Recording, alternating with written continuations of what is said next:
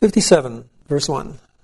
The righteous disappear, and no man gives it a thought. The godly are gathered out, but no one perceives that from impending calamity the righteous are withdrawn.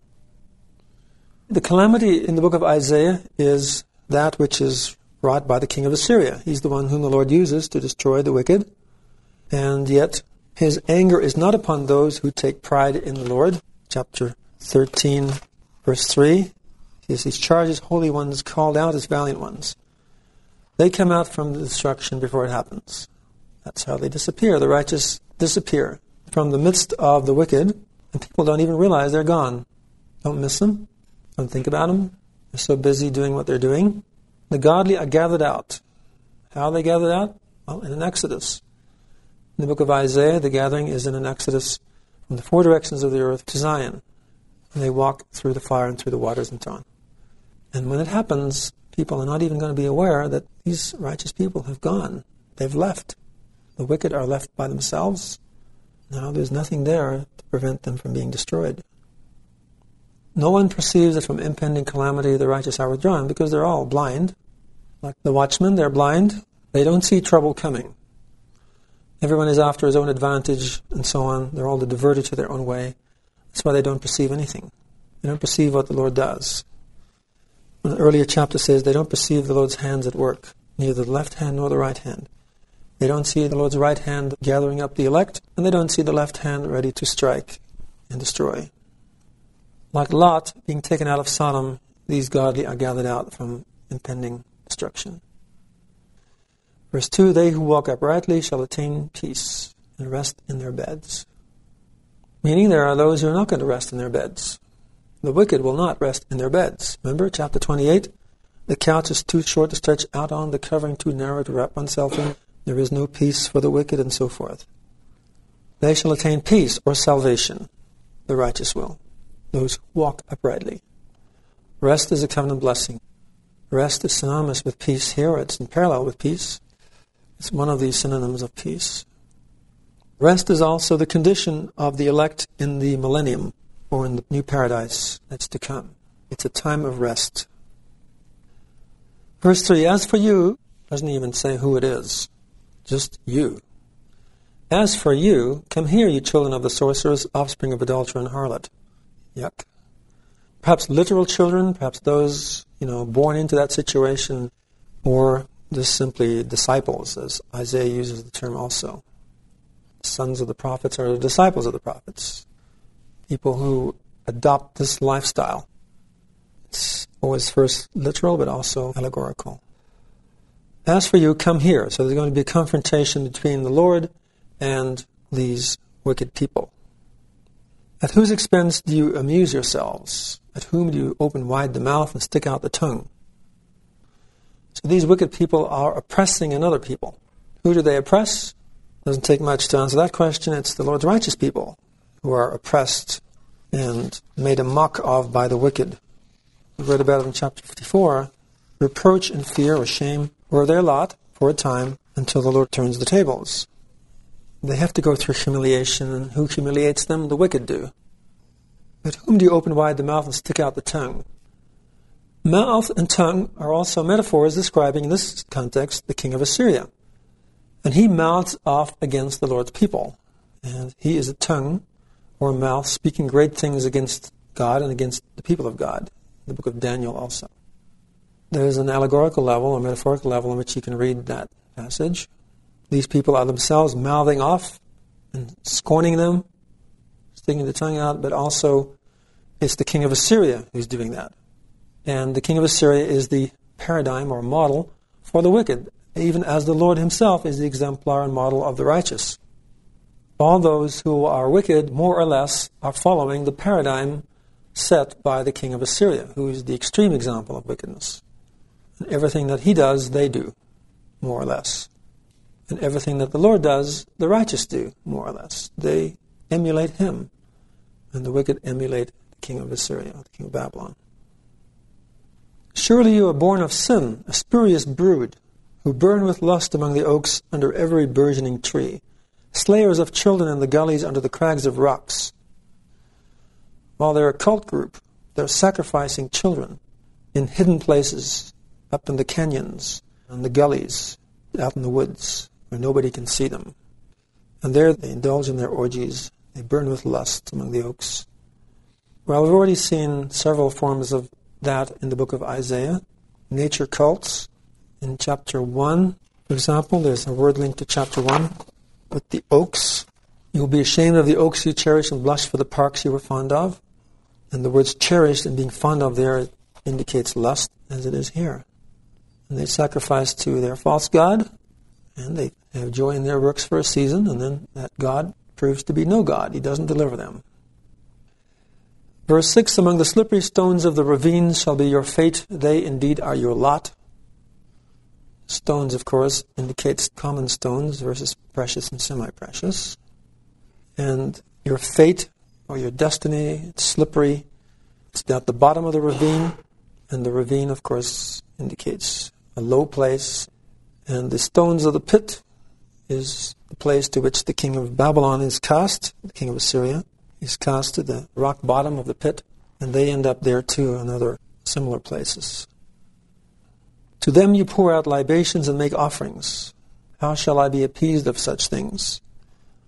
Over in chapter 56, across the page, you have the righteous there making an acceptable sacrifice and offering to the God of heaven and earth, to God of Israel.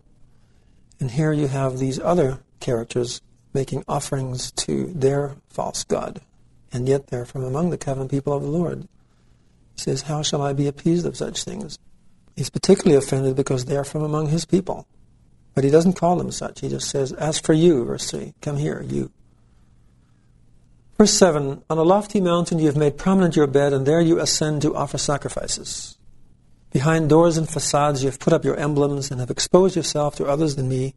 Mounting your bed you have laid it wide open. This sounds like a harlot with her pornographic imagery hung up behind doors and facades. There exposing herself on her bed to whoever will buy her or hire her out. On a lofty mountain, however, implies an elite people or an elite nation. Those who were the elite of the earth were the covenant people of the Lord. And here, the covenant people of the Lord in their corrupt state. And that, again, goes back to the idea we saw in the beginning of chapter 54 about the espoused wife, the one wife who was cast off, who was received back because she renews her allegiance to the Lord, and the other one who is the espoused wife, who now turns adulterous, she's cast off. So she's the one who qualifies for this person here. She's become a harlot. She's committing adultery. And you bargain with those with whom you love to lie your hand on their nakedness. She does it for money. But the word hand is also a metaphor describing the king of Assyria. Again, the link to him as the paradigm of wickedness. And we can think of the elite peoples of the world today who've been the Christian nations, by and large, in Western Europe and in America. And the lofty mountain or the elite nation here could refer to any one of those. Verse 9, you bathe with oil for the king and increase your perfumes. Which king is this? The Lord? No. It's the one who displaces the Lord. Would be the king of Assyria or the king of Babylon, same individual. She has shifted in her allegiance from the Lord to him. And that happens when people become wicked. They're following the paradigm of wickedness, which is the king of Assyria, the king of Babylon. He provides the paradigm for the wicked to follow. There are two kings in the book of Isaiah, the king of Zion and the king of Babylon, who exemplify the two spiritual extremes, one of righteousness, the one of wickedness. She's bathing with oil. Oil alludes to a covenant sealed with oil. She's really into this hedonistic, adulterous lifestyle. You can find that anywhere nowadays if you look for it. And increase your perfumes. The Lord's people also worship with incense, but in each case of wickedness or apostasy, there is a counterfeit version of everything that is true and good. You send your solicitors far abroad and debase yourself to the depths. You're not content just to entertain passers-by, but you also send your pimps out to get work for you. That's debasing. And we saw earlier in chapter 2, verse 9, mankind is brought low when men thus debase themselves. When people act this way, they bring the whole society down with them. They condemn the whole society That's why the Lord has to bring the righteous out from among them before he destroys them. And they have nothing left to prevent them from being destroyed. Though worried by your excessive ways, verse 10, you have not admitted despair, you have found livelihood, and therefore have not slackened. It's been profitable for a time, even though it's been excessive and aberrant, and you know there's something wrong with it, but just ignore that part of it. Let's carry on. This is good. Verse 11, yet on whose account are you uneasy and apprehensive that you pretend and do not mention me, nor even give me a thought? Is it because I have so long kept silent that you no longer fear me? Even though you carry on this way, you know there's something wrong. Your conscience tells you that it's not right. God enlightens every man and woman who comes into the world, and they have their conscience, and they know intuitively what's right or wrong. Especially if being the covenant people of the Lord, and you have been his spouse in the past, and you know how it was then. Now you pretend he doesn't exist. Don't even think about him. Shut him out of your mind. That somehow will make him go away. I'm a little uneasy and apprehensive about that, though. The Lord says, is it because I have so long kept silent that you no longer fear me? He has just been very patient and long-suffering and has let this happen and has not said very much about it. He's just going to let it be because he lets people have their free agency to choose right or wrong. But they are his covenant people. There are consequences to covenant breaking. He is the God of justice. There has to be an accounting. Verse 12, but I will expose your fornication and the wantonness of your exploits. When you cry out in distress, let those who flock to you save you. A wind shall carry all of them off, a vapor shall take them away. The time comes when that which was hidden is exposed. All the evils of the world are brought out into the open. They are declared from the housetops, the New Testament tells us. And the exploits here are in parallel with fornication.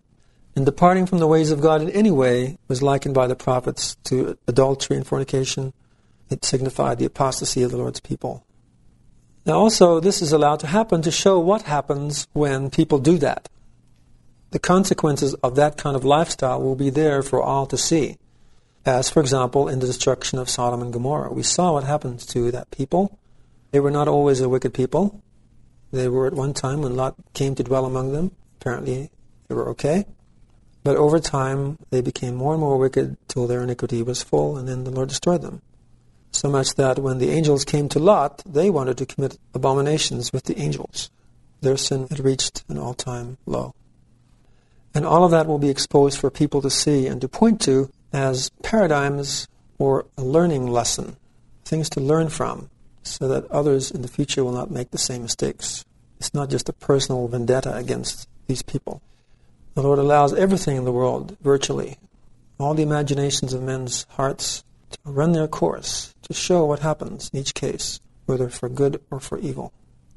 When you cry out in distress, distress comes as a consequence of wickedness. It's a covenant curse. The enemy from without, the king of Assyria, comes and burns the land and destroys with fire and with the sword. And what are you going to do then? He kind of mocks her here and says, well, then those who flock to you, those people who used your services, let them help you. Let them save you now. They saved you then. They provided you with a living. Now let them be your Savior. A wind shall carry all of them off. A vapor shall take them away. Those are chaos motifs. Those people are themselves going to evaporate or be carried off as chaff in the wind. They will be reduced to nothing. They'll cease to exist just like you. But they who seek refuge in me shall possess the earth and receive an inheritance in my holy mountain. Two opposite fates, the wicked and the righteous. The righteous are those who seek refuge in the Lord. When? In that time of distress, in that time of calamity. And also before. They always seek refuge in the Lord from the oppression, from the wickedness around them. They will possess the earth and receive an inheritance in my holy mountain or his holy nation. They will be his holy nation. They will receive lands of inheritance, as we saw in chapter 54. They will possess the earth when the wicked are destroyed from the earth. They'll possess the whole of the earth. They'll dispossess the nations and resettle the desolate estates, as we read earlier. Ones made desolate when the earth is destroyed. Verse 14, it will be said, excavate, pave a road, prepare the way, remove the obstacles from the path of my people. This verse has several linking places in the book of Isaiah. The excavating or the paving of the way, or preparing the way, is preparing for the coming of the Lord. Chapter 62, verses 10 and 11 are cross-referenced there. It says, "Prepare the way for the people, excavate, pave a highway cleared of stones, raise the ensign to the nations. The Lord has made proclamation to the end of the earth. Tell the daughter of Zion, see, your salvation comes, his reward with him, his work preceding him." So there it's the coming of the Lord, and the highway is cleared of stones, meaning the wicked. The common stones have to be cleared out of the way, either through repentance or through disassociation. Also, there's a link to chapter 40, where it says, "Pave a straight highway for our God. Every ravine must be raised up, every mountain and hill made low. The uneven ground must become level, and rough terrain a plain. In the desert prepare the way for the Lord. For the glory of the Lord shall be revealed, and all flesh see it at once." It's the coming of the Lord. The Lord comes with power. Chapter 40, verse 10. The context for that excavation and paving is the coming of the Lord. And the preparing of the way is done by the Lord's servant who comes before him. He's a forerunner and makes the way smooth for the coming of the Lord by preparing a people to meet him, a people who are pure, who have no more obstacles, stumbling blocks that they're dealing with. "Prepare the way, remove the obstacles from the path of my people." Verse 15, "Thus says he who is highly exalted, who abides forever, whose name is sacred." The one who is highly exalted, of course, is the Lord himself. But he himself went through humiliation and in that way established a paradigm or a model for us to follow. We too can become highly exalted. Chapter 52 talks about his servant being highly exalted. "My servant being astute shall be highly exalted." Chapter 52, verse 13. His people Zion are exalted. They rise from the dust and sit upon their thrones. In chapter 52, verse 1. He is a model of exaltation, and we can follow that model by suffering humiliation patiently. "Thus is he who is highly exalted, who abides forever." And we can abide forever in him. And the Lord's covenant with us provides the way for us to do so. "Whose name is sacred," or holy. He's the Holy One of Israel, and he has a sacred name, and also the names of those whom he exalts are sacred. Remember, they are endowed with an everlasting name that shall not be cut off. Chapter 56, verse 5. "I dwell on high in the holy place, and with him who is humble and lowly in spirit." The holy place is on high, in other words, in his temple on high. But he doesn't confine himself to living there. He's not this intractable God in his ivory tower who's so separate from us that we can't even speak to him or know him. He dwells there, yes, but also with him who is humble and lowly in spirit. He dwells with us, not with everyone, just those who are humble and lowly in spirit. Refreshing the spirits of the lowly, reviving the hearts of the humble. Repeats it. "I will not contend forever, nor always be angry. The spirits and souls I have made would faint before me." If people humble themselves before him, he will dwell with them. This idea of the temple appears again. Chapter 66, verse 1 talks about, "What house will you build me? What would serve me as a place of residence?" And the answer is, "Yet I have regard for those who are humble and contrite spirit, who are vigilant for my word." Yes, the Lord dwells in a house, but he also dwells with those who are humble. Same ideas in this chapter. In chapter 40, we also saw how he refreshes and revives. He supplies the weary with energy and increases in vigor those who lack strength. "Those who hope in the Lord shall be renewed in strength, and shall ascend as on eagle's wings. They shall run without wearying, and they shall walk and not faint." Chapter 44, verses 29 and 31. And also we saw in chapter 38 how the Lord refreshes and revives King Hezekiah when he goes down into that low condition where he's on his deathbed and he's offering up his life to God and submitting himself humbly to God's will. There is humility and there is lowliness. "O Lord, by means of such trials comes a newness of life, and throughout them all the renewal of my spirit," says Hezekiah. So trials bring a rebirth, and the Lord does that when people humbly and lowly submit to his will. "I will not contend forever, nor always be angry. The spirits and souls I have made would faint before me." Verse 16. The Lord does contend, and he does hold the wicked up. He does confront them with justice. But there does come an end. There is only so much the Lord can do with people. If he chastised them forever, they would faint. They would see no light at the end of the tunnel. They would lose hope. And so he assigns people to different categories, precious, semi-precious, common, where they want to be. He will contend with them with his Spirit or through his prophets, his servants. But there comes a time when they must make a choice. Verse 17, by his sin of covetousness I was provoked. I struck him and hid my face in anger when he strayed following the ways of his heart. Suddenly it's talking about the Lord's servant, right in the middle of nowhere. He too was one with whom the Lord had to contend, and that's the context here. And he too is one who humbled himself, but he too sinned.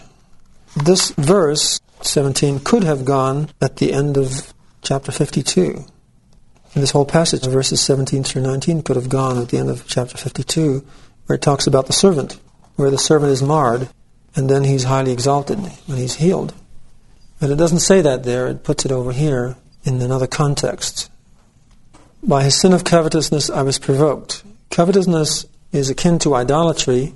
It is wanting something so badly that you keep coveting it or inordinately desiring it. And it can be covetous of things, as in the Ten Commandments, thou shalt not covet thy neighbor's goods, thou shalt not covet thy neighbor's wife, or anything that is of thy neighbor. It could be coveting material things, or it could be coveting other things. By this the Lord was provoked because he was supposed to be his servant, and he didn't pay enough attention to what he was supposed to do. So he was struck. I struck him and hid my face in anger when he strayed following the ways of his heart. On the other hand, there's several ways of looking at it. The servant can also be and is a representative of the people. He represents them before the Lord. If he's fulfilling a proxy role, then the sin could be his people's sin rather than his own sin. You're never quite sure whose sin it really is. Or the servant was himself covetous and the Lord smote him or brought about covenant curses in his life.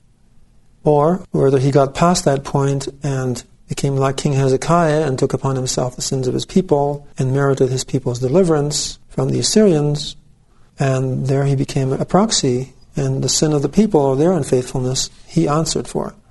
Even as Christ answered, or the Lord answered in chapter 53 for the sins of his people on a higher level. You don't really know, it doesn't really say that, but we might say that it could be both because, first of all, usually in Isaiah things are literal, and then they could have other levels of meaning as well. I struck him and hid my face in anger. So the king of Assyria there has something to do with it. Perhaps the king of Assyria or those who are of that side, or of his side of things, are the ones who are marring him here. The striking undoubtedly is the marring chapter 52 mentions. When he strayed by following the ways of his heart, he has a weakness, and every man of God, it seems like everyone who comes to this earth is a flawed vessel of one kind or another and has something to repent of. Moses had a weakness. He struck the rock instead of speaking to the rock. You name anybody in the Old Testament, and like Paul says, even with the prophets, he was ill-pleased with most of them. They didn't all fulfill perfectly. The only one who did that was the Lord himself when he came. Verse 18, yet I have seen his conduct and will recover him. He apparently cleans up his act, and that's good. And if he's serving as a proxy, then the Lord is accepting of his sacrifice and recovers him or heals him.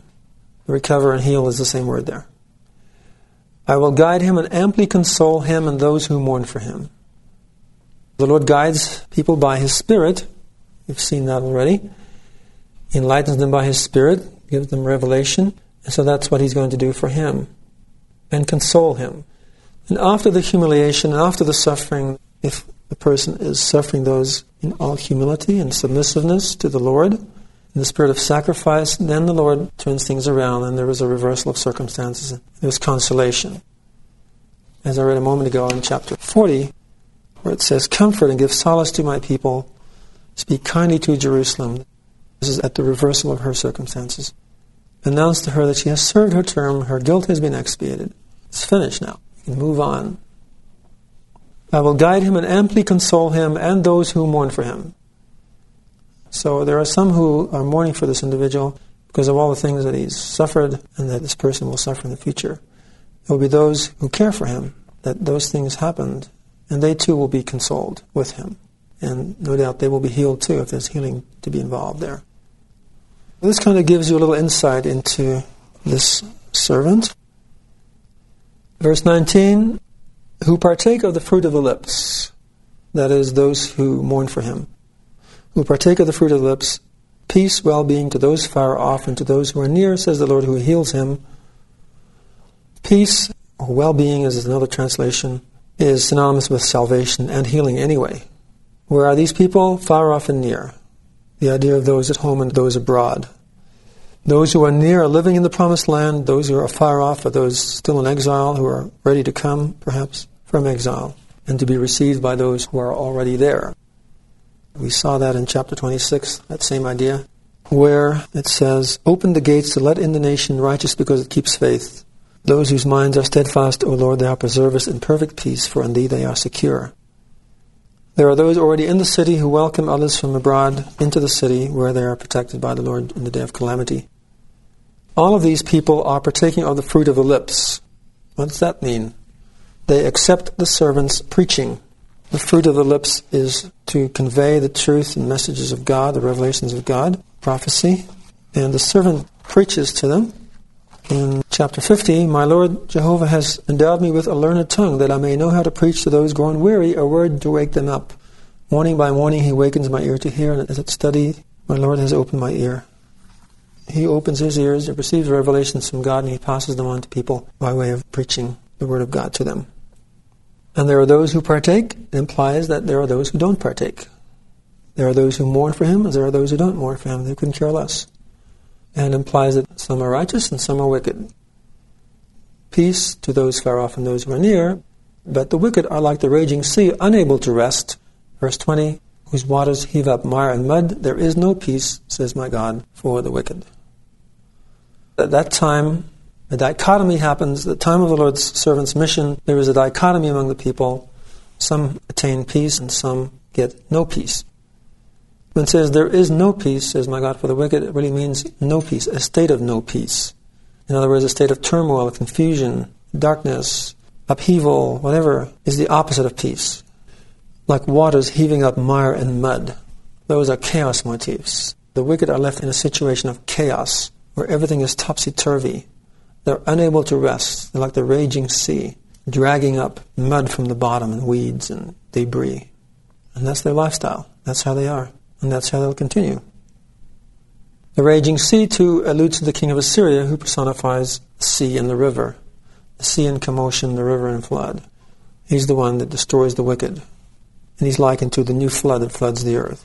The wicked, in other words, come into his power. He has power over them. The Lord assigns him commission to destroy them, in fact, in chapter 10.